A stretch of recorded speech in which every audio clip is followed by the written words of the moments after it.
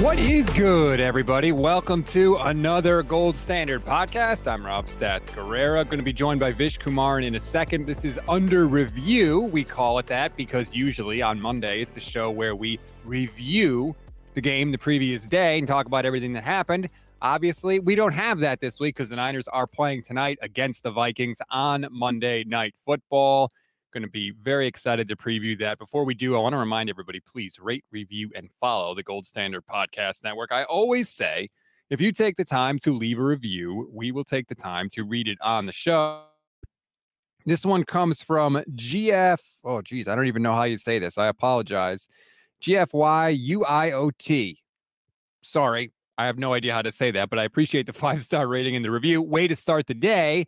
As a 49er fan living in Chicago, this podcast gives me all I need to know about my team in a succinct manner. Thank you for breaking everything down and the great insights. Thank you. If you want to support the show, please leave us a 5-star rating and a review. That is the best way for us to move up the charts, to get people to discover our show. So thank you for everyone that does.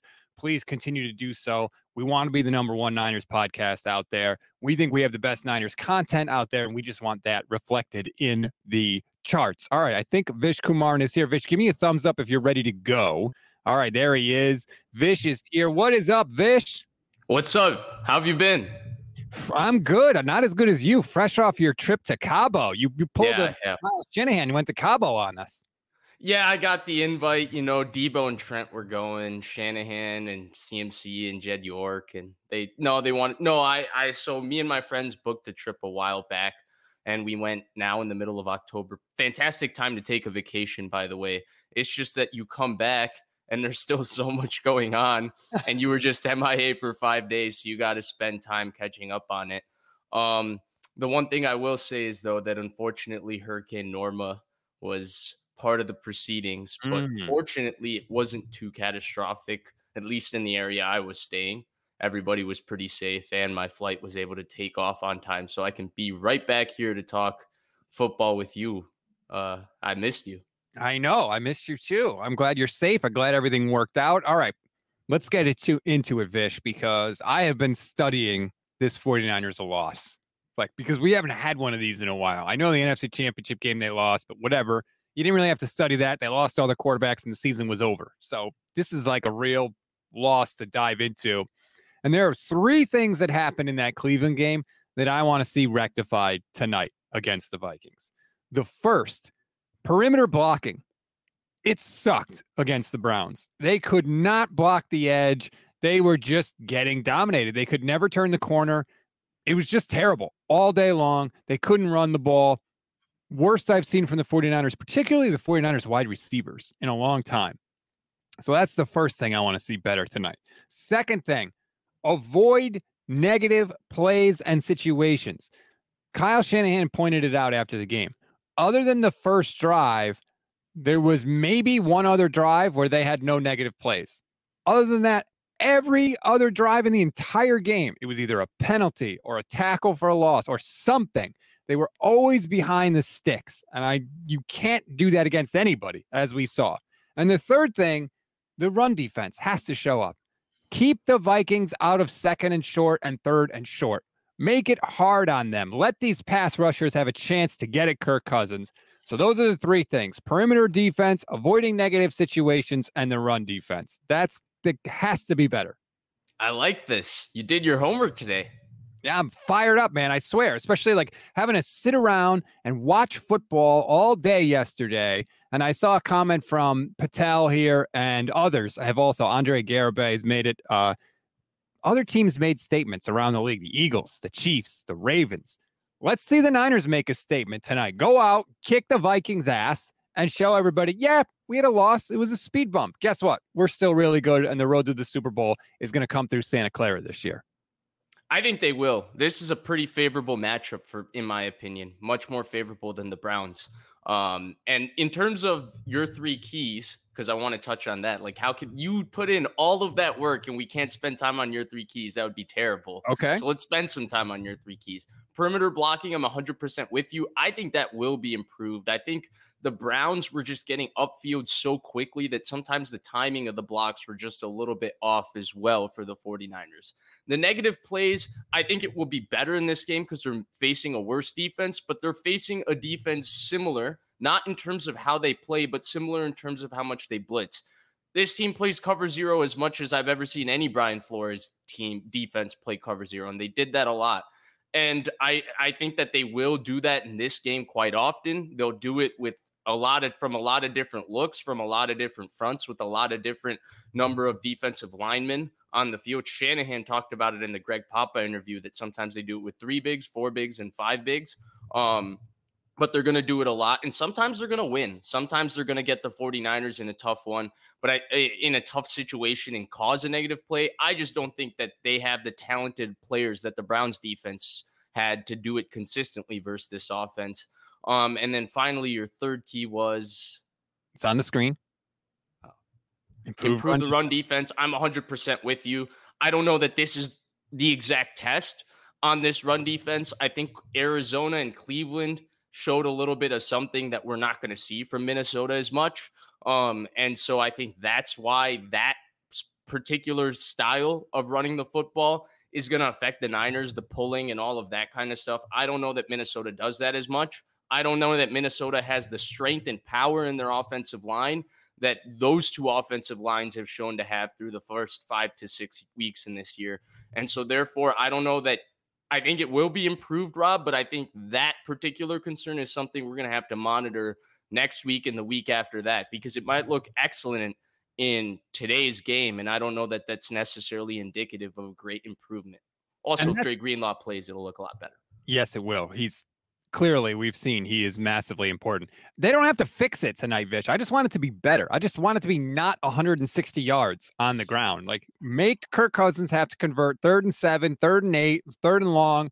Let the pass rushers get him, because this is the quarterback, right? This is the slow, prodding, can't really move at all quarterback that this defense should eat alive. They should. Bosa better have 2 sacks tonight. I'd like to see Hargrave get a sack. Like, I need to see it from the D-line tonight. No more excuses. Don't tell me about pressures. I want goddamn sacks tonight. Wow. Wow, you're fired up. I am. What happened yesterday? I'm calm, cool, collected. I just had a vacation. I'm feeling good, and I come back to you, and you're like, what happened the last 5 days, dude? What happened? Roger just says it. Minshew put up 38 on the Browns defense, or 35, whatever it was. Minshew, the backup for the Colts. And I had to watch the 49ers. Minshew was dealing. I was watching that game a little bit on the plane. Minshew was dealing.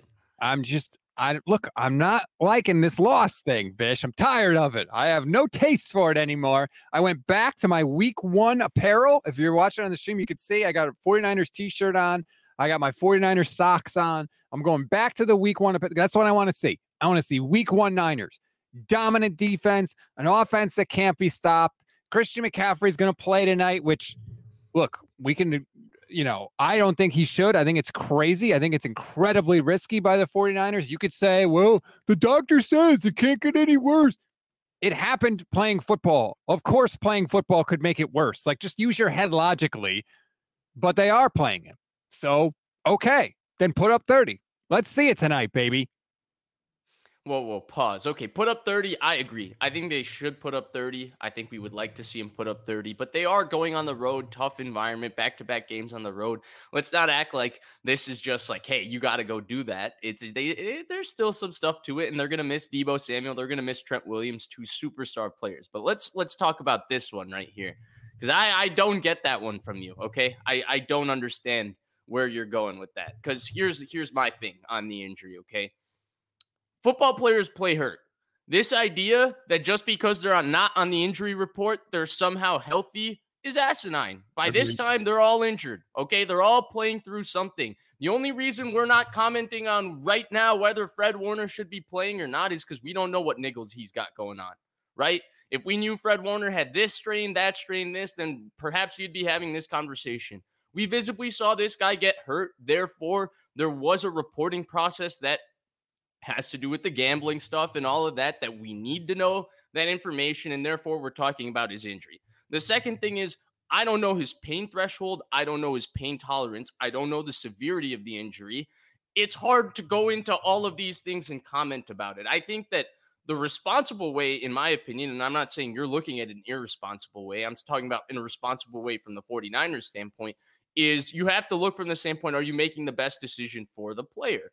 If the 49ers, Christian McCaffrey, and the medical staff are all in line that him playing is the best decision for him, then I think that's the right decision. But can we answer that question fairly? We cannot. We don't know. And that's why with stuff like this, I'm like, well, should they do this? Should they not do this? Frankly, I don't know. And that onus, I guess, comes down to the player. If he can play with it, he's got to go play with it. And usually when he plays with it and he plays hurt, we don't like then all of a sudden pull punches on criticism if he plays poorly and all of that. They get evaluated on what happens on the field. It's an unfortunate thing about this business, but I think because there's not enough information for us, it just kind of is what it is. And if he plays, then they're taking that risk. They're taking that. And our thing is we have to evaluate him as somebody that's playing healthy. Vish, I totally understand what you're saying about, look, everybody's hurting, everybody's banged up just because they're not on an injury report. This isn't like Madden, right? Like nobody's health is at 100%, clearly. But Christian McCaffrey suffered an injury that was so bad, he was physically incapable of returning or staying in the game last week, right? We know about this one. And I don't care what your injury is, whatever it is, would it feel worse if you got into 25 to 30 car accidents in a 3-hour period? Yes. No matter what it is, it's going to be worse. Why not sit him, give him at least a week, because he's so important, Fish. He is so important to this offense and this team. I just think it's crazy that because he's not going to go out there and get 5 touches. He's going to get he's going to play the full load. They're going to treat him like a healthy player. That's why I'm saying we also have to treat him like a healthy player, unless he's Bijan Robinson. Oh, don't get me started on that on my fantasy team. Okay. No wonder you're fired up now. Now I got it. I just think it's crazy that they're going to play him, especially with an oblique. Like oblique injuries are rough, man. They can definitely get worse. He's going to get twisted and turned. I mean, God, he gets face masks like every friggin' week out there, it seems like. I'm just terrified that he's going to go out there and it's going to get worse. And then it's going to be, oh, he's out 8 weeks. And then it's like, now we're in deep. Yeah, but I think that if you're terrified that he's going to get injured, that risk pretty much exists every time he steps on the field, right? And I think we're at a situation, even when we talk about this, like, yeah, sure, you would like them to, play to whatever is safest for the player, right? Like as fans, like let's be honest about something. We would like the impression that the teams are looking out for what's best for the players because we're fans of the team and we're fans of the player. And we want the team and the player to be together singing Kumbaya because that makes us feel good, right? Right? So we want to believe that they are thinking in the best interest of Christian McCaffrey's health. Reality is they're thinking what's best interest of their football team. And Christian McCaffrey should be thinking in what's in the best interest with Christian McCaffrey. The problem I have in terms of being able to make a definitive statement on should he play, should he not play, is I haven't seen how his body has reacted over the last week to the injury. They're the ones that see him in practice. He's the one that gets to feel how it is. If they make that decision that he's playing, then they got to feel like, okay, we got to take this risk. And well, then we'll evaluate you for taking that risk. And that's kind of my thing on it. Like, I'm not going to judge and say he should or he shouldn't play. But if there are consequences of him playing this game because he's already injured, of course, I'm going to criticize them for that at that point. But for me, it's kind of a wait and see because I don't know how the injury has progressed over I'll give you the best example. Do you remember in 2014, at the end of I think the Niners were 2-2 and they went to the Rams. Kaepernick threw for like 300 yards. At the end of that game, I think 2013, sorry, Navarro Bowman had a very good game. Joe Staley at the end of that game got his knee buckled on an edge rush. He got bull rushed into the pocket. His knee got buckled. He started yelling, and everybody thought Joe Staley seriously hurt his knee. He got carted off, right? That looked visibly very serious to us. I think what it turned out to be was he had like a grade 1 MCL strain or something like that. Not the craziest injury. Yeah, he came on the show and was joking about it. Right. Something serious. And he said everybody was making fun of how he yelled after the injury when it turned out to be somewhat benign. what ended up happening, what I think is funny, is that he ended up playing the next week, right? And Right. when the visual we got between the last time we saw him on the field and then we saw him playing made us think that that guy should have never played. Like, okay, you dodged a bullet because he didn't get injured more seriously based on how he reacted and how his knee looked at the time of the injury. The problem is we didn't get to see how he felt over the course of the week, and he ended up being fine. And so that's kind of where I stand with Christian McCaffrey as well. We just haven't seen what's happened since when he looked injured when we saw him in the game. And if he feels fine and he feels ready to play, how can we then sit here and say he shouldn't play? They should rest him. What has this team done over the last 7 years when it comes to player health and injuries that gives you any confidence that they're making the right decision right now? Oh. Hey, Right? Nick Bosa did have a perfect recovery from his ACL with great Yeah, timing. because he did all his own stuff. That's why. Anyway, Heineman on Twitch. I love this. Kyle, handshake, Ivan Drago. Oh, If he nice. does, he does. Well done. That's the comment of the day so far. I appreciate that. Look, obviously, if Christian McCaffrey's out there, I'm going to be cheering for him. I'm going to be praying he stays healthy. I just think it's a crazy, crazy, crazy risk because it's not just about this week and getting through this week healthy, too, right? It's about the additional strain and stress that's going to put on his body for every week to come after this. And I just feel like this is a team that you should be able to beat, even without Debo. You should be able to beat the Vikings without having to risk Christian McCaffrey. If this was a playoff game, of course, play him. But it's week 7, Vish. It's week 7. This is also a really good comment from JC. This is a fair assessment because again, the Debo Arizona game, he was kind of out there as a decoy. He was out there getting cardio a little bit. They didn't really target him. They didn't really use him in the run game, and he was injured the previous week, and he ended up playing, and then he came back to his normal amount of targets after. So perhaps maybe CMC is going to be a decoy. Nah, I don't believe this one. No. If he's on the field, they're going to give him the ball a lot because he's their best player. He's their cheat code. He's everything. It's a little different as a running back, right? As a wide receiver, you could kind of be a decoy out there. There are plays where Debo could just jog along or whatever and not really take any physical abuse. It's much harder to do that from a running back position. Oh, yeah. This is a comment I don't agree with. Ark says, CMC going to play. Can't tell that dude what to do. Yes, you can. That's literally Kyle Shanahan's job. He's the coach. He can decide who plays and who doesn't play. He can 100% tell Christian McCaffrey what to do. It's crazy. Oh, boy. Here we go, Vish. Levin is here watching. Normal broadcast or Manning cast. I'd love to see Rodgers' interview where he's forced to talk 49ers, but it's a game time, so I won't stray from the normal broadcast. The Manning cast is what you watch when your team is not playing because they don't talk about the game. They're doing their own stupid, goofy thing. No Manning cast tonight. I'm watching the actual broadcast. I want information. I don't need to see the chuckle hut that the Manning brothers have going on. I switch based on portions in the game.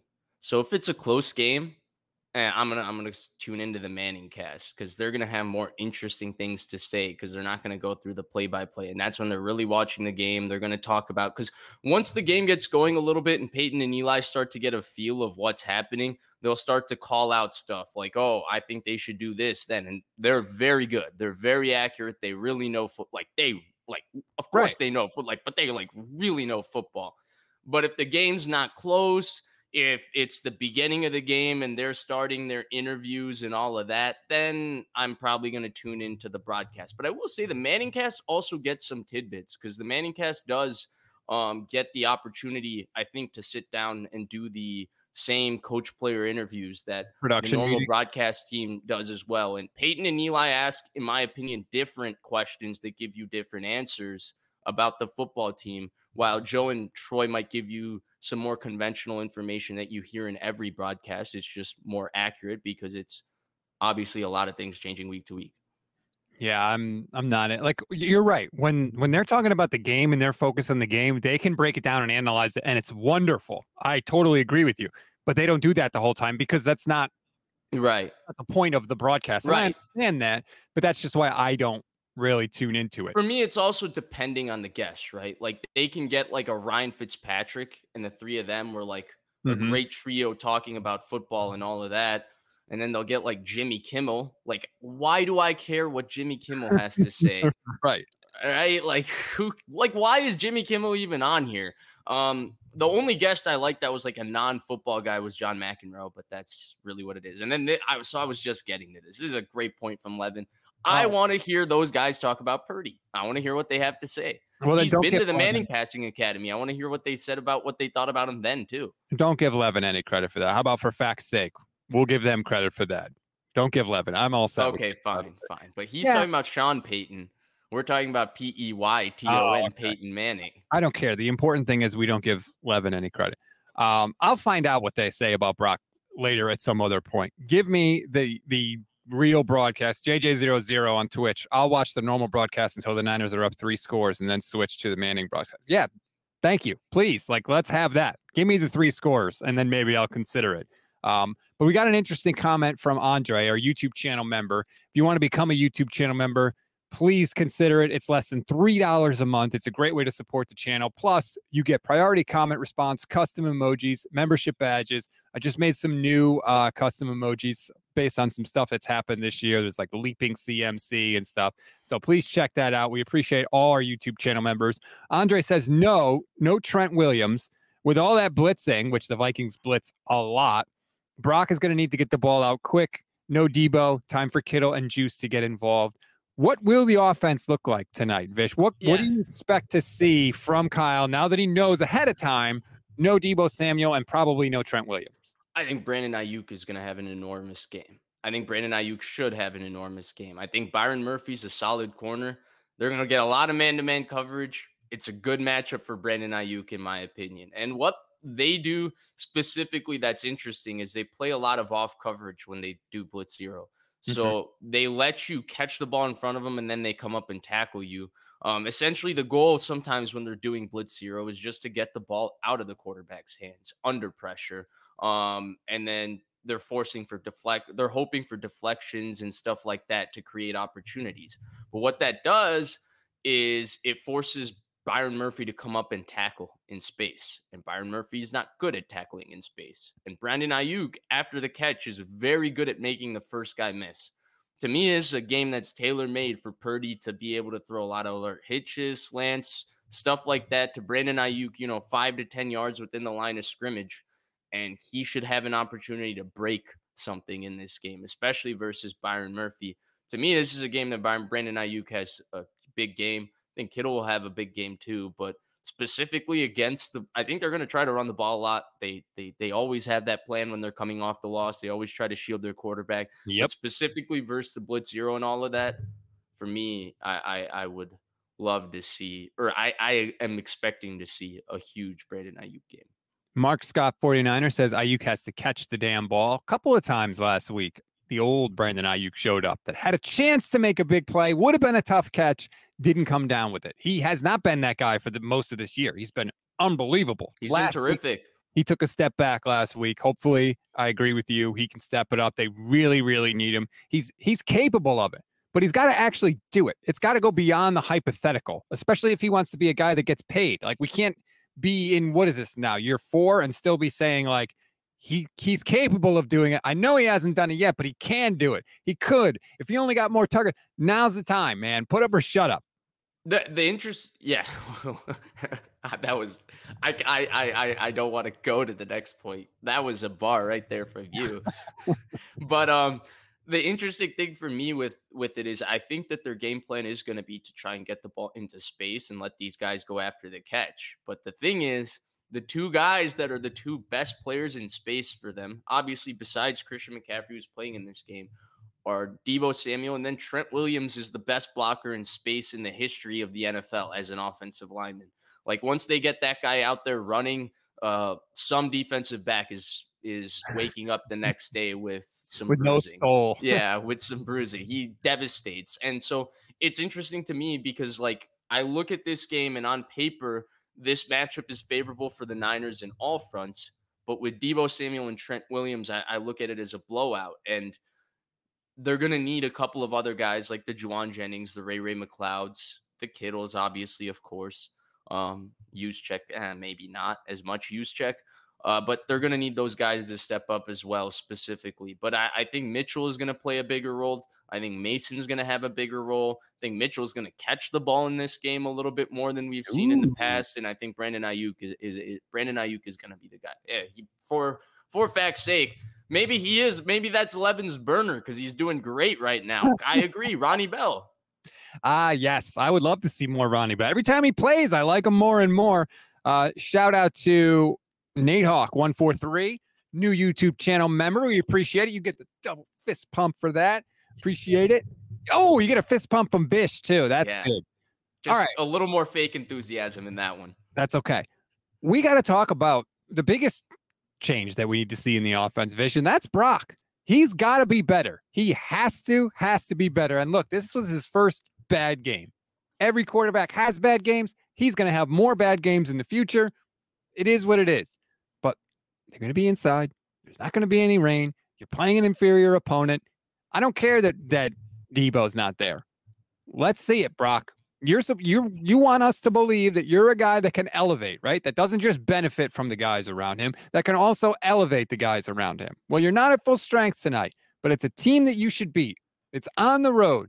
It's a game that you want to win if you want to be the number 1 seed. I don't want to see passes 6 feet behind guys. I don't want to see you sky mail Christian McCaffrey when he's running open down the sideline. Put it on him. Let's see it, Brock. I need to see it. Okay, I agree with you. I agree with you 100%, but I don't know that whatever questions we got from last week's game, I don't know that this week's game answers them because I think this kind of plays into Brock's strengths, right? We talked about this on the Monday show, I think, before I went on vacation, and then I briefly on the phone today. The bigger issue for Brock in the Cleveland game was not like, oh, they were pressuring him and he didn't know how to get to his answers or he wasn't reacting under pressure. It was frankly that I said on Monday, it was maybe a little bit harsh, that he couldn't hit the broadside of the barn, but he was missing throw after throw. That was his bigger issue. He wasn't really panicking under pressure. It wasn't like he was, oh, they moved me off of my first read or I got moved off of my spot a little bit and I don't know what to do. He was playing like Brock in terms of being able to make space in the pocket when he had to and all of that. It was just that he was unable to miss or he was unable to make simple throws. The ball was coming out funny. This game kind of caters to him. They're going to play a lot of blitz zero. I mean, he played this style of defense his first time in action versus Miami. He's very good versus the blitz. He finds his answers versus blitz zero. The game is going to be short and in space. He's going to be able to get the ball out to his playmakers. It's going to be very clean. It's going to be a dome. He's going to have much more comfortability playing there because he does not play well clearly under wet conditions. At least he hasn't played well twice in the wet conditions we've seen. So to be in a lot of ways, it's just going to be a cleaner game for Brock than the last one was. So I think that the way the game will be called, the way it will play out will be a lot easier for him to do what he usually does. But I do think that we got a couple of questions about can he throw the wet ball consistently, especially because weather can be inclement in Philadelphia if you have to go there in the playoffs. And, what happens when he is missing the way he's missing? Because the way he was missing, you can't miss like that in Philadelphia and expect to win. Well, yeah, I think we're looking at it from two different perspectives. I'm looking at just get through tonight, just fix tonight. You don't have to answer the question like, going forward, what things look like. Like, forget that. No, just look good tonight. We'll worry about the other stuff as we go. Chris, I guess I was just saying, I 100% think he's going to look good tonight. How about that? Good. I hope so. Chris Maldonado, YouTube channel member, says we need to play pissed, crack some heads. After a long week and watching other teams do what they do, everyone's watching. We need to put everyone on notice. You talked about that interview that Kyle Shanahan did with Greg Papa. The most interesting part of that interview, I didn't have time to grab the clip. I apologize. Papa asked him basically about, coming out after a loss. And Kyle's given the typical answer of, we haven't lost in a long time, and I think we're going to be sharper and blah, blah, blah, all that stuff. He's smiling the whole time in the answer. And I'm not saying he's happy they lost, but I think he knows that there's just a different reaction you have coming off of a loss versus a win. It's different when you don't play well and you win versus not playing well and you lost.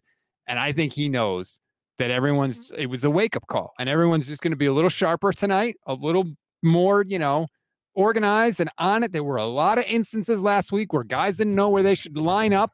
Ray McLeod, I'm looking at you. Jordan Mason, I'm Jeez. looking at you. I think they're all going to be on it tonight. And I think that you're going to see the 49ers that we saw earlier in the year. Just the wrecking crew go out, punch everybody in the mouth, and dominate 49ers. I agree. And I think that the loss was just the natural circumstance of they had been winning for so long that everything was just being too good to be true. And in that particular game, like, let's be honest, as much as we talk about the individual elements of the 49ers, there were elements pertaining to the refs and stuff like that enabled the loss, that those things have gone the Niners' way over the past 14, 15, 16 games, when they've been winning. And so I think that also existed where, hey, they had some bad luck in that game as well. They had some bad luck with, obviously, Brock dropping the ball in a screen that Ray McLeod is probably going to score on, stuff like that. You know what I mean? Like, just little things like that. They had just bad luck that I think it was just bound to happen. I mean, I don't necessarily believe in the law of averages, but certainly it seems to exist in sports. And so therefore, yeah. And then in terms of them playing pissed off, I think there is one thing we learned about the 49ers defense versus the Browns. They are not physical unless number 57 is setting the physical tone. Yes. They don't hit people the same way they do when number 57 is there. And I think in years past, we missed Greenlaw's physicality, but Azeez was so reckless, similar to Greenlaw, that there would still be some level of hitting in those games, but they need Dre Greenlaw just because of how physical he is. And to me, that physical tone that he sets, it's not that the 49ers defense was bad, though Shanahan was more critical of them than I think even you and I were in that interview to Papa, but it's that they didn't intimidate a backup quarterback and a team playing against the 49ers with a backup quarterback the way they usually do. And to me, that's a direct result of them not having the most intimidating guy on their defense, the guy that makes everybody else hit harder, the guy that brings their physical tone. They missed that on their offense too in Debo, but I think their offense is still fairly physical, and they maintain that physicality through guys like Juwan Jennings and, of course, Kittle and Juszczyk and Trent Williams and stuff like that. But on defense specifically, I don't want to minimize the impact of anybody else, and I don't want to underrate Dre Greenlaw's impact, but there's an intangible impact that goes beyond the X's and O's, beyond all of that he has in terms of helping everybody hit, helping everybody feel faster and more physical, that they definitely miss. And if we want to feel them intimidating, if we want to feel that presence and that energy, sure, I think Warner can bring it, but it feels different when Greenlaw does. I completely agree with you. We have a tendency to look at Dre Greenlaw as a runner-up, sort of a sidekick, right? Because he's alongside Fred Warner. Dre Greenlaw is one of the best linebackers in the entire NFL. I think he's a top 5 linebacker in the entire NFL. And so, yeah, they missed him. Ryan Hamblin asks, do we know if Greenlaw is a go? The answer is no. Matt Mayoko tweeted out a little while ago, no definitive word yet on Dre Greenlaw. Of course, no Debo, no Trent, and Christian McCaffrey will play. You're right. It's different without 57 out there. It just is. And let's see the 49ers make some people uncomfortable on defense. I definitely feel like I don't know if it's because of Steve Wilks being up in the booth or whatever, but sometimes they don't have the same juice that they used to have defensively. And you're right. Maybe because Azeez is gone and Greenlaw wasn't out there. So guys were not flying around as much. I don't know. But I want to see it, man. I really want to see it, because that's when you know this defense is on their P's and Q's, when they are lighting fools up like they did against the Cowboys. 100%. And by the way, I don't want to make it sound like their run defense issues are because he wasn't there. I don't think that's the case. I'm just talking about in terms of, I think they could have scared PJ Walker in that game. And PJ Walker played terrible for the majority of that game, but they never intimidated PJ Walker. And I think that's the difference. They never intimidated the Browns. Look at Dallas, right? When Dre Greenlaw, who did he crack early in that game? He suplexed Tony Pollard, right? When he suplexed Tony Pollard, they got scared. Right out of they didn't want to get hit. I think, and then just that feeling of oh no, here we go again, Yeah. And it's a little different because they have more history with the Cowboys and the Vikings, but yeah, I totally agree. King says, Stats, I listened to your crossover podcast with Paul Allen of the Minnesota Vikings. He's their radio voice. He kept calling you Statsy. I love it, man. Would you prefer Statsy or Statsy? Paul's the only one that could do that, all right? Paul and I go back a long time, and I appreciate his time. He was awesome. Not really a fan of the Statsy, but he can get Statsy. Yeah. Statsy, keep it down over there. I know. I shouldn't have even opened that door. You shouldn't have said that because you know who's going to call you Statsy from now on. 11 is going to call you're Statsy. I wanted to get to one other thing real quick, and it didn't have to do with the game because I've seen this a lot, and to be honest, I'm tired of seeing it. 49 ways. I've noticed that none of the 49ers content creators are addressing the Jack Hammer situation. No one is denouncing it or saying anything about it. What do you want me to say about the Jack Hammer situation? Okay. He did what he did. He had an inappropriate relationship with a student when he was a teacher at some high school or wherever the hell he was. None of us knew about it. We know about it now. He's been fired. That's the end of it. Like, what do you want me to say about it? I don't understand why people keep bringing this up. Like, we're talking about the 49ers. We don't talk about what 49ers beat writers do in their personal time. So I don't know what you want people to say about it. That's my position. I don't know where you stand, Vish. You don't have to say anything if you don't want to say anything. I think you covered it perfectly. None of us were there. None of us condone what he did. He has to face the consequences for his actions. I'm certainly not going to bring greater attention to him or what he did because I don't agree with what he did. And frankly, going and reading some of that stuff was disturbing. And I'm not sure that we need to continue addressing that. Right. No one is denouncing it. Like, do I have to denounce everything that's illegal? Like, here's a blanket policy for you. If it's illegal, I'm against it. Okay. Like, we don't have to get into like the specifics of everything, but yeah, I'm tired of seeing it in the chat. Okay. We all know what happened. I think we can all understand that when we found out, like, none of us are having them on shows now, right? Like, it's pretty clear where everybody stands. Anyway, we can get back to the game, but I just saw that in the chat. Like Andre says, talk about football. We do not care about the other garbage. Exactly. And I don't need to get into a debate with anybody about it. It's over with. All right. And I won't be addressing it again because there's nothing else to say. Well said, Rob. Okay. There you go. You can't just nod. We have a podcast here, like people can't hear you nod, Vish. Let's get back into this game. The whole Kirk Cousins aspect of it. Kyle Shanahan can't play a game against Kirk Cousins without talking about it, without all this stuff. Did you hear him, by the way, in the interview?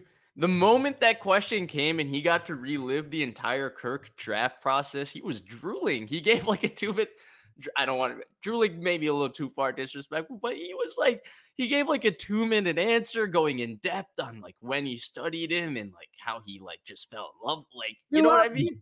He loves him. He will never stop. You never forget your first love, Vish, and he'll never stop loving him. I would like every time the 49ers play a Kirk Cousins team, do we have to ask Kyle, what did you see when you were scouting Kirk Cousins coming out of Who cares? Who cares what Kyle Shanahan thought about Kirk Cousins 50 years ago when he was coming out of Michigan State? Like, forget it. This is the opportunity. One, I feel like for Brock to kind of like show that like you don't need Kirk Cousins, Kyle. You've got me. And also, like I said to start the show, I want to see the defense terrorize Kirk Cousins. I saw them beat the hell out of him in the playoff game in 2019. There's no reason they shouldn't do that again. They've got just as good of a defense or arguably as good of a defense that's mostly healthy other than Greenlaw. It's Nick Bosa's birthday, by the way. Happy birthday, Nick Bosa. Happy birthday to my son, Thomas, who turns 9 today, and my wife. Happy birthday, Thomas. So it's a big birthday day for me. With the biggest being Nick Bosa's, right? Right, obviously. I mean, yeah, clearly. Yeah, he's 26, which, by the way, feels old to me. When I saw he was 26, I was like, damn, already? Dude, I'm not going to lie. Same thoughts. Right? Same thoughts. Like, I thought to me, he was like drafted at 21. Shouldn't he be like 24 right now? Yeah, like we just got him. What do you mean he's 26? But anyway, let's see it tonight, Nick Bosa. How about getting a sack when you're actually blocked on a play? Just, just to switch it up a little bit. You're coming at everybody today. I am coming at everybody today. I am not happy. This is what happens when the 49ers lose. All right. I get cranky.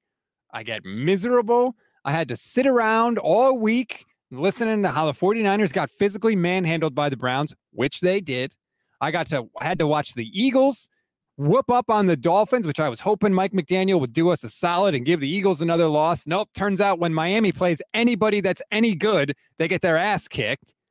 Seattle tried to give the game away to the Cardinals on Sunday. I mean, my God, they did not want to win that game. At least the Rams lost. Steelers got their usual Steelers, like 17 good things happened to them to help them win. Not to mention a sketchy call by the officials on a quarterback sneak, which I don't know how that happened. But the Seahawks should have lost that game. 3 turnovers. The Cardinals scored 0 points off the turnovers. Like, terrible job by them. So, yeah. They're just happy to cover this year, Arizona. Right. I'm just cranky. So, yeah, that's, I want to see my team go out and kick ass. I keep telling everybody they're the best team in the league. I couldn't say that after last week. I want to be able to say that again. I think their defense is going to look more aggressive and come downhill more. Because if you notice, one of the things Shanahan said when Papa asked him about the run defense is he said, I felt like we sat in too high, a little too much. And so I think that perhaps a point of emphasis specifically with the run defense while we're on that topic will be like, I think they're going to be a little bit more aggressive. I think they're going to play a little more single high. I think they're going to come downhill a little bit more because I think that this is something, especially just because of how he talked about it, Rob, in that interview. I feel like this was a point of emphasis for them this week. And this has been something they've talked about as a coaching staff and all of that, because he had no issues when they had that conversation to come out and say they had 34 rushes and they sucked on third down. That shouldn't be happening. That means they were running the ball way too well on first down and second down. Yep. I didn't think like we were aggressive enough. I thought we sat in too high enough, too much. These were all things he said. So I think this is a point of emphasis for them. Here's my question. Did you not say that during the game? Like, if you noticed that, why didn't you switch it up? Like, what took so long?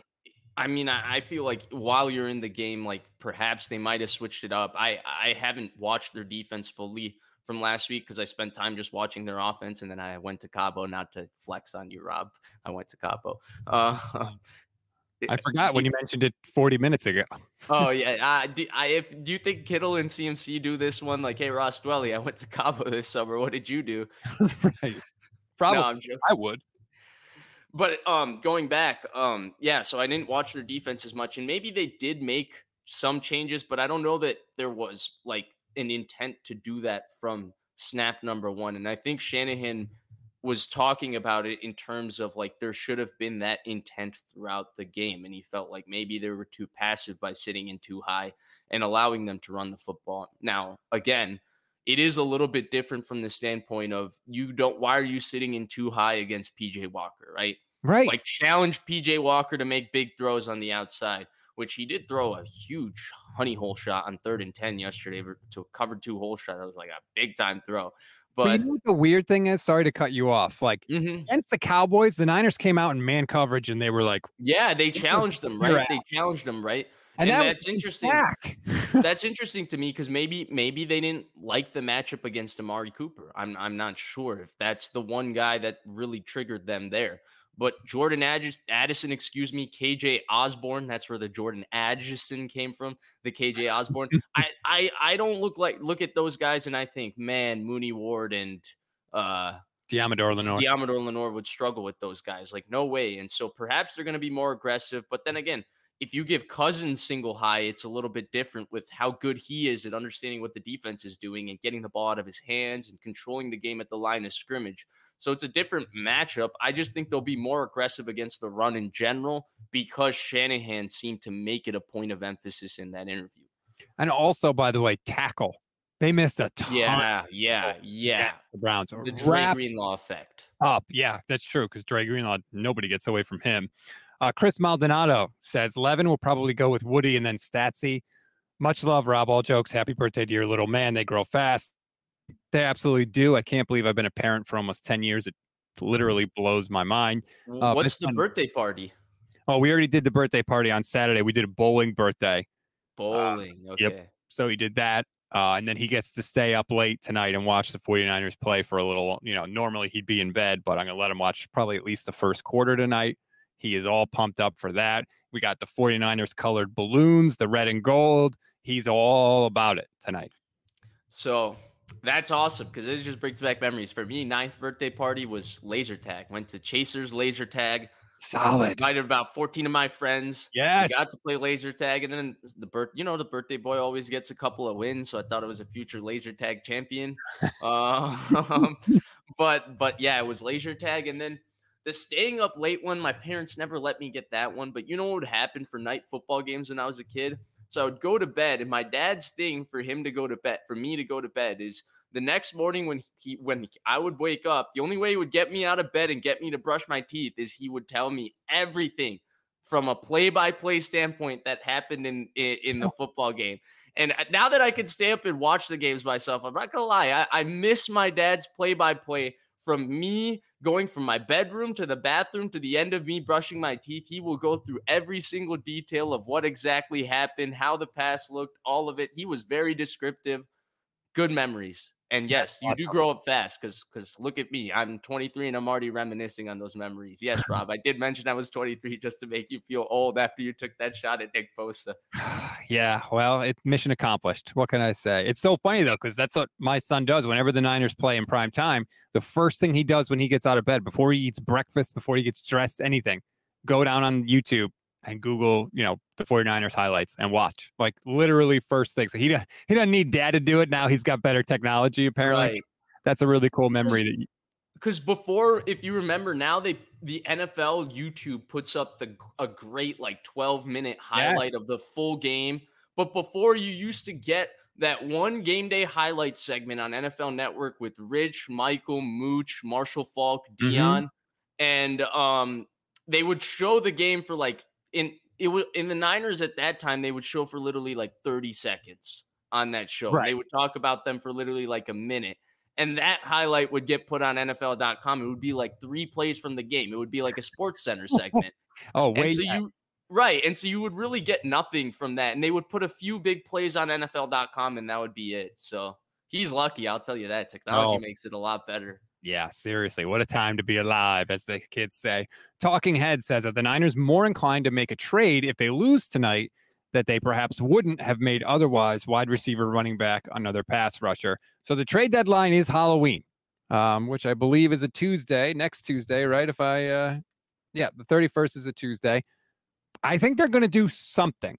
I don't know that it's going to be, a Christian McCaffrey level deal, but I think they're going to make some sort of move. If they make it for a wide receiver, that tells me that they're really scared about Debo missing time. Because otherwise, I don't know that you need to add another offensive weapon for this team. I really don't think that's the route you go, assuming Debo is healthy. Yeah, and the great thing about their wide receiver room is the versatility it provides. So if they add a wide receiver, I don't think they'll be adding anybody that's like a big name. They'll be adding somebody to play a specific role, right? Like Ray is the backup, smaller gadget guy who also returns kicks, who also can somewhat do some of the receiver stuff. Juwan plays in the slot. He's probably their best in terms of like isolation, return routes, and like ins and outs in terms of like 3rd and 2, 3rd and 4, that package, all of that. Brandon Ayuk is obviously their X receiver. Debo is their lineup everywhere, do everything. So everybody has a role on this offense. So I would think that adding a receiver would be depth in that way. Running back, I don't expect them to add one, Rob. I just think part of the usage is, I mean, I've been talking about it for years, and then Shanahan, or not for 2 years, and Shanahan talked about it, or 1 year and a half, and Shanahan talked about it in the Greg Papa interview, that it's not that Mason doesn't run the ball well or Elijah Mitchell doesn't run the ball well. They need to be able to trust those guys to be able to execute all the pass game assignments that Christian McCaffrey does. And so I don't know that they can integrate a running back from mid-year who would pass both of those guys. Go ahead. But Elijah Mitchell is not new to this system. Jordan Mason is not new to this system. If they can't execute the passing protection stuff, like that's on the coaches. Why can't you get these guys ready? What is the big problem here? How much longer do you need? Why do you have guys on this team that suddenly don't know what the pass protection rules are? If they can't do it, get them off the team. You can't have. He's a young player, Rob. Sometimes you have protection busts. We talked about this last week, right? They just don't have time to let him make a mistake. When he makes a mistake, he gets pulled. He gets 4 carries a game because he's playing behind the best running back in the NFL. But he's running the ball exceptionally effectively. He's a very talented player. Like when we see him run the ball, there's something a little bit more to Jordan Mason than your third string running back on a team, right? He runs the ball a lot better than that. Elijah Mitchell's a starter. Jordan Mason had nothing to do but study the pass protection rules, right? He was buried on the depth chart last year. Elijah Mitchell's been with the team since 2021. He doesn't know. Elijah Mitchell does it fine. He's just hurt. I just get these guys ready. I'm tired of having guys on the roster that, well, we can't do anything when they're in because they don't really know what the hell they're supposed to be doing. Get him up to speed or get him the hell out. Christian McCaffrey learned how this offense. He changed the tires on a moving car. Okay, it can be done. Yeah, they did that with Trey Lance. They got him out. They didn't get him up to speed. Well, at least they did something, right? Like they didn't say, well, we can't put Trey Lance in because he doesn't know the system. At least they have someone that they think knows the system. I don't like this whole, like, we've got to play an injured Christian McCaffrey all the time because none of our other running backs know what the hell they're doing. Like, that's not a viable. That's on you, is my point. That's on you if they don't know what they're doing. But know what they're doing is harsh, right? It's just that you trust Christian McCaffrey to be able to do those things. And right now, you can't fully trust that Jordan Mason will be 100% there doing those things. Then that's on you. Yeah, and he's going to build that trust, I feel like. He's moving himself in the right direction. Definitely the way he runs the ball. I mean, should the guy not get a couple more carries? Like, look, I love him as a running though. I would like to see him play more. But if their excuse for not doing it is that they can't trust him to do the other stuff, it's their responsibility to get him to the point. You are correct. Fair enough. Keith Murphy, the unbeaten, says, watching how the Eagles rotate Galladay and Swift, it seems to keep them fresh. Can somebody show that film to Kyle Shanahan? Kyle is not a rotate the running backs type of guy. It's just, he's not. I wish he would be, but I think at this point it's pretty well established. He likes those workhorse type running backs. Yeah, I think the Eagles, this is a organizational philosophy with running backs. This is not a Nick Sirianni thing or a system thing or within their offense, right? They've been doing this with Howie Roseman analytically for a while. I think the year they won the Super Bowl, was it Corey Clement, Jay Ajayi, and LeGarrette Blount that were their three backs? So it was definitely a stable, yeah. Yeah, so they've been doing this exact thing for a while and getting a uber offensive line, coaching up their offensive line really well, and then having them like DeAndre Swift. DeAndre Swift is not a great running back. He's running through the parting of the Red Sea every single time he runs the ball. And then it's like, oh, DeAndre Swift ran for 18 yards. He ran for 200 yards. Like Rob Guerrero would have run for 100 behind that. Yeah, I have a fumbling problem, though. Turns out when a guy snaps me in half when he tackles me, I tend to drop the football. Rob, lower your shoulder. You're running over. Yeah, right.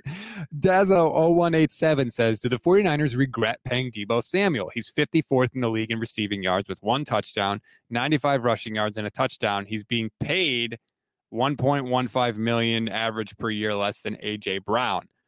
I don't know that they regret the deal because I think they know what they were getting in Deebo Samuel, but I do think there's a reason that contract was only 3 years.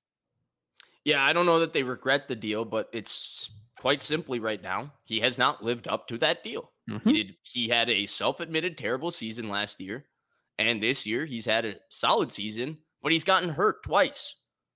One, that he didn't miss a game, but he was essentially playing the game, but not as involved as Deebo Samuel is when he's healthy in a game. And then now he's hurt where he's going to miss 2 games and he'll be reevaluated after that. That's not what they paid for.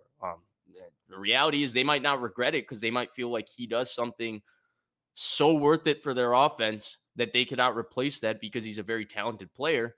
But when you pay him that much money, it's for him to be available and for him to be playing his best. And he has done neither in the last year and a half.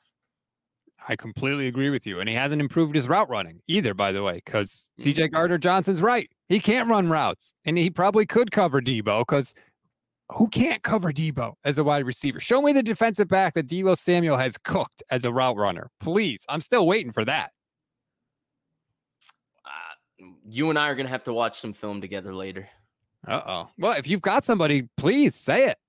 Like, I mean, there is a few. I mean, just go back and watch the Giants game. Apparently Jackson, good player. And Deebo burned him on a route. Yeah. Well, what do you mean by burning him? You want him to break the guy's ankles, make him fall over, and create like 80 yards of separation? When we watch Brandon Ayuk, is there any question that Brandon Ayuk can run routes? That's Brandon Ayuk's skill. When we watch Brandon Ayuk, do I say I want to see Brandon Ayuk run 3 guys over, break 4 tackles, and turn a 4-yard gain into a 95-yard touchdown? No, but he can still catch the ball and get open. Debo can't do any of that other stuff unless he gets open and catches the ball. And the problem is he can't get himself open.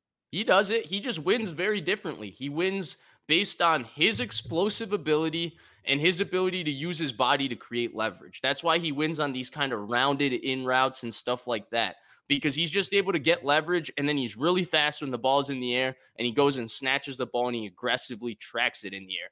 But in terms of being precise with his routes, I mean, no, he rounds them out. He takes a couple too many steps. That's not his game. That's not what he's here for. That's supposed to be Brandon Ayuk's game. That's fixable stuff. All that takes is repetition and but they knew everything about that. And I think he's a better route runner that he gets way credit for, because I think some of these technical things he's still fairly effective in my opinion. But they knew all of this when they paid him. It's not like they paid him saying like, oh, Deebo Samuel is going to now become Jerry Rice running routes out there. Right. No, I agree. When you give somebody that contract, you have to assume that they are going to be who they always have been. Like, I think that's fair. But I also think when you sign that contract, you personally have responsibility to take your game to the next level. Like, they've talked about it this year with Nick Bosa, how he kind of feels more pressure. Fred Warner talked about it after he signed his big deal. He felt pressure to kind of do more out there. And I do think you have a responsibility to do that for sure. I don't think we've seen it with Debo. He's hurt now. He's at least going to miss 2 games. I think he's going to miss more because it's still a fractured shoulder, but we'll see. After the bye week, they're going to reevaluate. Another comment from did you have something you wanted to say? Yeah, no, I was going to say you're absolutely right about that, and I think that's where he just hasn't lived up to the contract. And Warner had the one kind of down-ish year that wasn't really a down year, and then he followed it up by being even better the year after. Bosa, we'll see. So far, he's had a down-ish year by Nick Bosa's really lofty standards. Mm-hmm. But I fully would expect Nick Bosa, whatever happens this year, next year with the full offseason, to come back and be the same exact thing. And that's where Debo, to me, has been a little bit disappointing, because he supposedly did all of that this offseason. And again, part of paying him is injuries are unfortunate, but you want Debo Samuel to be healthy. That's part of why you're paying him. And if he's not healthy, he's not living up to the contract, unfortunately. It's not a criticism. It's a reality. I'm not blaming him for getting hurt. He got hurt. But when he gets hurt, he doesn't live up to his contract, unfortunately. And it seems to be the case right now, a year and a half into it. Now we'll see. We'll see how he finishes the year. We'll see how he comes back from this injury. We'll see how he does in the playoffs. But for sure, he hasn't lived up to the contract, right? I would completely agree with you. Daza says Mason is averaging 5.6 yards per carry with 2 touchdowns. Yeah, the running is not the problem with Jordan Mason. Close Quarter says Debo isn't a bad route runner. He's just not known for it. He gets open all the time. What the F are you people questioning him just because of Gardner's smack talk? No, I would have questioned it before CJ Gardner-Johnson ever opened his mouth. He gets open all the time because Kyle schemes him open, and most of the time he's running like 2 yards past the line of scrimmage, and he's doing a drag or a slant. That's when Debo gets open. Like, can we be honest about this? He runs like 3 routes. I mean, he runs more than 3 routes, but you can be effective running 3 routes if you can sell 3 routes really, really well, lining up from one spot. I don't know that there needs to be this expansive, you run all of these kinds of routes. I mean, they make him the primary a fair bit. I would say him, Brandon Ayuk, Christian McCaffrey, those 3 guys, every play the 49ers install, one of those 3 guys is the primary read. Yep, and they should be.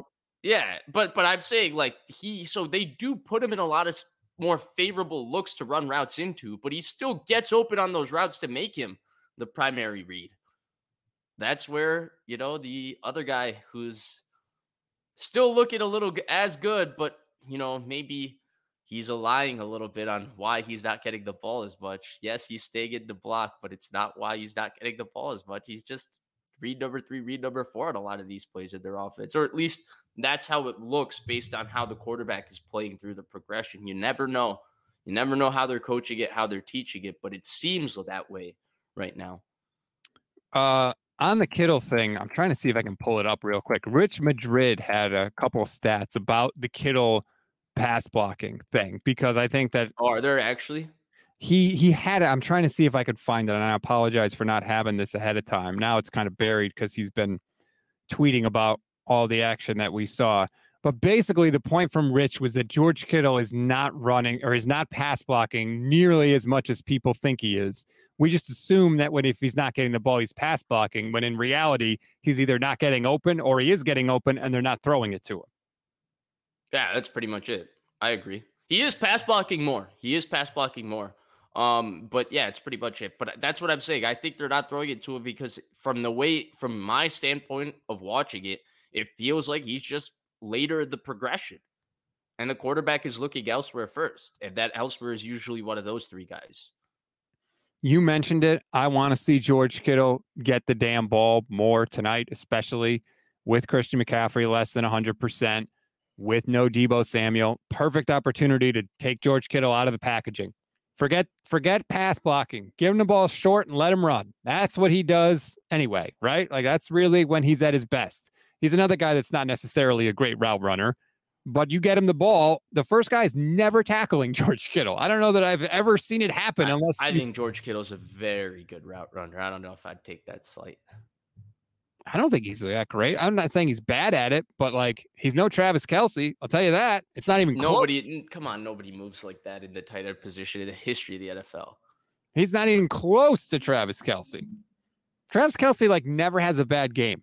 Travis Kelce never has like 3 catches for 30 yards. Like, no, that never happens to Travis Kelce. George Kittle lives in the 3 catches for 30 yards, other than like the 1 to 3 games a year he has where he absolutely blows up and is incredible. Production wise, absolutely. Like, you are 100% correct, but I don't think Kittle's issue. What I'm basically saying is I don't think Kittle's issues are individual. I just think that they feel that there are better players in this offense than him right now, and they prioritize getting those players the ball and not him. And it's not that he's chipping. I don't feel like he's been chipping that much more. He's chipping maybe a couple times in a game, but I don't feel like they chip as much as we nearly think they chip. They didn't chip TJ Watt as much as we thought they would chip. So yeah, what happened? Sorry, I'm just throwing Kittle's stats up on the year. I put the wrong window up for a second, but there they are. Yeah, so I don't think they chip nearly as much. It's not that he's staying into blocking as much as people think, though he is doing it a little bit more. It's just that I feel like they're prioritizing getting other people the ball. Well, then why are they paying him like the way they pay Deebo more, they pay CMC more. That's my point. My point is, like, at one point you thought this guy was worthy of this contract. Now you're saying he's not. He can't even be one of the top 3 options. Like, dude, he's the 4th option on an offense with 3 players who have been, or 3 different guys who have been first team All Pro, and another guy who's ascending more than while the other 2 guys are probably declining. Don't put Trent Williams in the All Pro thing. That sounds so. Well, it's Kittle, CMC, and Deebo. Right. Kittle's been the All Pro, not Ayuk. Right. But Kittle's declining and Ayuk's ascending. Kittle has. I also think he's a little bit banged up still. He's always hurt coming into the year. I think it takes some time. He's got 2 games this year with more than 50 yards. Really, 2 games with more than 30 yards. Like, by the way, I think today, if there was a game for him, have you seen Minnesota's linebacking core? Great. Let's see it. Dude, how many times have I talked about wanting to see Kittle as a receiver, how good he is as a receiver, how good he is with the ball in his hands, how blocking is the second best thing he does. But again, I got to see it. Fair enough. Well, tonight's the night. Tonight's the night for a good night, George Kittle. Good. On National Tight Ends Day. If I got to hear one more time that it's National Tight Ends Day. Oh, gosh. With Gronk, that Fox skit was terrible, dude. Hey, guys, it's National Tight Ends Day. Confetti boom. I didn't see it, but it sounds terrible. That was terrible. Daza says, we're paying Kittle more than Kelce. Can we just not invest in a right tackle? Even Mark Andrews went off yesterday. National Tight Ends Day is simply just a fraternity. It's a stupid thing. It's not even a real thing. George Kittle just said it like as a fun thing, and then it turned into a good thing. I feel like George Kittle, the marketing person, is like surpassing George Kittle, the football player. Genius level marketer. He is the best in terms of business. What he's done since he's come into the league, it's one of the most underrated things. And he does it in such a subtle way because he's playing this beautiful, hey, I'm George Kittle, I'm a caricature, whatever, right? And everybody loves it. Everybody loves the WWE guy, and he's just made a full brand off of being the. Like, he watched Gronk do his thing, and he took it to a much shrewder, much more business level and created an entire brand out of it. Yeah, he's unbelievable. And whenever he gets done, he's going to be, whether he goes into wrestling or whether he just becomes an analyst, like George has done an awesome job at that. Eh, Again, keep in mind, this is a guy that He's was really smart. it's a He's fifth really round pick. smart. That all I gotta say is I feel like he's really smart, and I feel like people don't realize how smart he is. He's really smart. He knows exactly what he's doing. Yeah. I just like to see what he's doing be, actual football. I don't want to, I would rather see George Kittle catch an 8-yard pass than George Kittle block for a run that gains 8 yards. Sorry, I would. I agree. I think this will be a Brandon Ayuk heavy game, but I mean, yes, it's always nice to see George Kittle go off. And he should be up. He should be up the list in terms of passing options now. Niner He's got gang, to be talking about you, Rob. I feel like you have been Niner drinking some gang says you Haterade. guys are full of haterade today. Bad weekend. No, I love this team. This team is full of good players. I want to see them use their good players. I want to see their good players produce. I have said all year, when the Niners play their best, there is nobody that can touch them. I don't think there is anybody else in the league that can touch them. They didn't play their best last week. They didn't play anywhere close to their best last week. I'd like to see them at least get way closer to that tonight than they have. And I think they can. I'm picking them to win the game against the Vikings. They should win the game. But if you're asking me if I'm frustrated by certain things, then yes, I am. Yeah, okay. On all jokes aside, I will say I don't really get the hater label. We've talked about this. I've mentioned it. I don't get the hater label. The one thing I can say about you is that you're passionate, and that passion is authentic. And I feel like sometimes people are a little upset if you're not fully positive, but you're not being fully positive to hate or being anything like that. You're being authentically passionate about a team you love. And I feel like a lot of other people, when they watch the game, display the same passion, the same frustrations as you. They're just not doing it into a platform and as a mic. And so sometimes I find it hypocritical when they're like, "Oh, Rob's a hater," blah blah blah blah blah. I promise, if we sat in the living room and watched the game, there's only one person in that living room that's going to sit there and watch the game quietly. It's not going to be me. It's going to be me. Oh, dude, I am up in Yeah. front of the TV and like the stand, like the 3-point, like I am all over the place when they play. Last week, when things started going well, I started freaking out. I ran down here to my basement. I was like, I got to change the juju. And then Lenore immediately picked off PJ Walker. And I was like, holy crap, it's working. Here we go. Didn't quite complete the deal. But Dude, yeah, I used to do all that stuff. And then once I had to start talking about this, then it's just like it's like taking an exam for me now when I'm watching the game. I'm just trying to gather as much information as possible.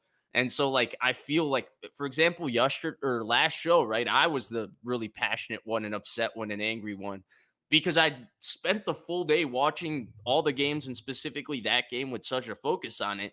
I hadn't fully been able to like get my emotions going. And then I woke up Monday morning, I was freaking pissed off, man. yes, Like, what the hell? The Niners just lost to the Browns. I'm mad.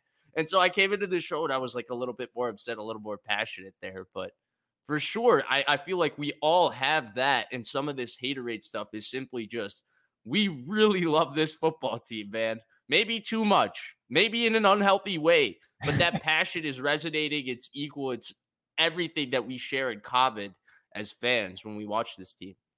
one last point I want to get to quickly. Fish and Chip says, Jalen Moore, discuss.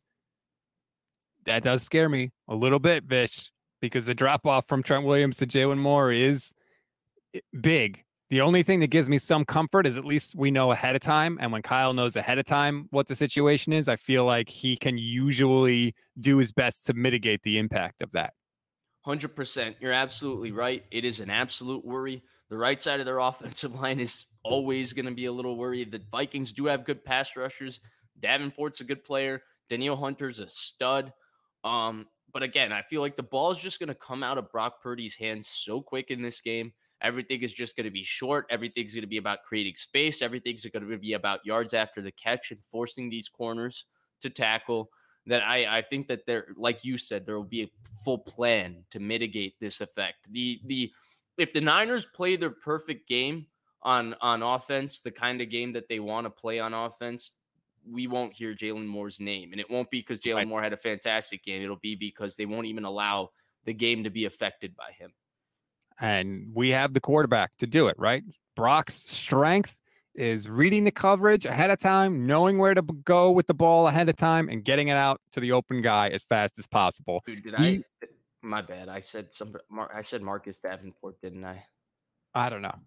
Sure. Yeah, he's hurt right now. Who's the other guy? Is it Anyumata? Why One not? of the guys from the Saints. Well, Anyumata, Davenport, which one? I don't know. Davenport Okay, is on fine. IR, I think. Okay, fair enough. Sorry about that. I didn't mean to interrupt you. I just was a little off on my Vikings knowledge there. Go ahead. That's okay. No haters, just dudes that invest way too much emotion, Jay Cruz says, into a game we have no control over. My wife hates football season because I'm a madman during 49er games. When we win, she knows it will be a good week. Look, I get it. Sports is the toy department of life. I fully understand that. I fully understand that my life really doesn't change that much, regardless of what happens with the 49ers. I don't care. I can't help it. This is how I feel. And honestly, I feel bad for people that don't have something in their life as much as I love the 49ers. Like, I talk to my wife all the time, like, how do you not have anything? Like, what do you like? For example, every spring I look forward to the draft, right? And I look forward to NFL free agency in March. Then we go through the summer and I look forward to training camp. And in the winter, I look forward to the season starting again. That's how I like mark my years as we go through it. And it's like, I feel bad for people that don't have something to constantly look forward to like that. That's really interesting because I agree with Jay Cruz's perspective, but that's a unique way to look at it. You're right.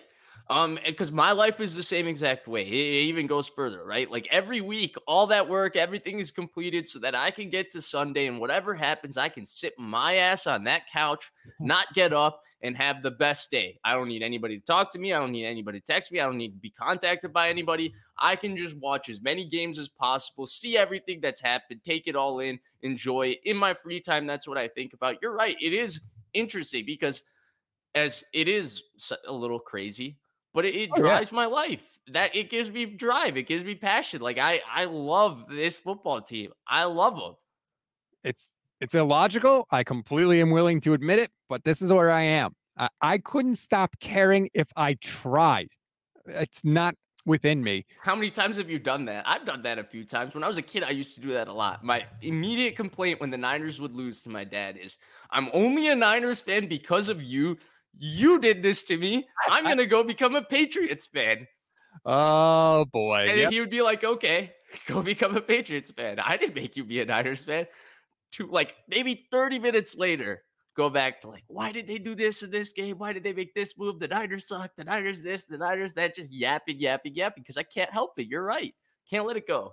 Blip Bleep says, fingers crossed for Moody's leg tonight. I think Jake Moody's going to be fine. I hope he's going to be fine, but we'll have to see. And I have to get to this.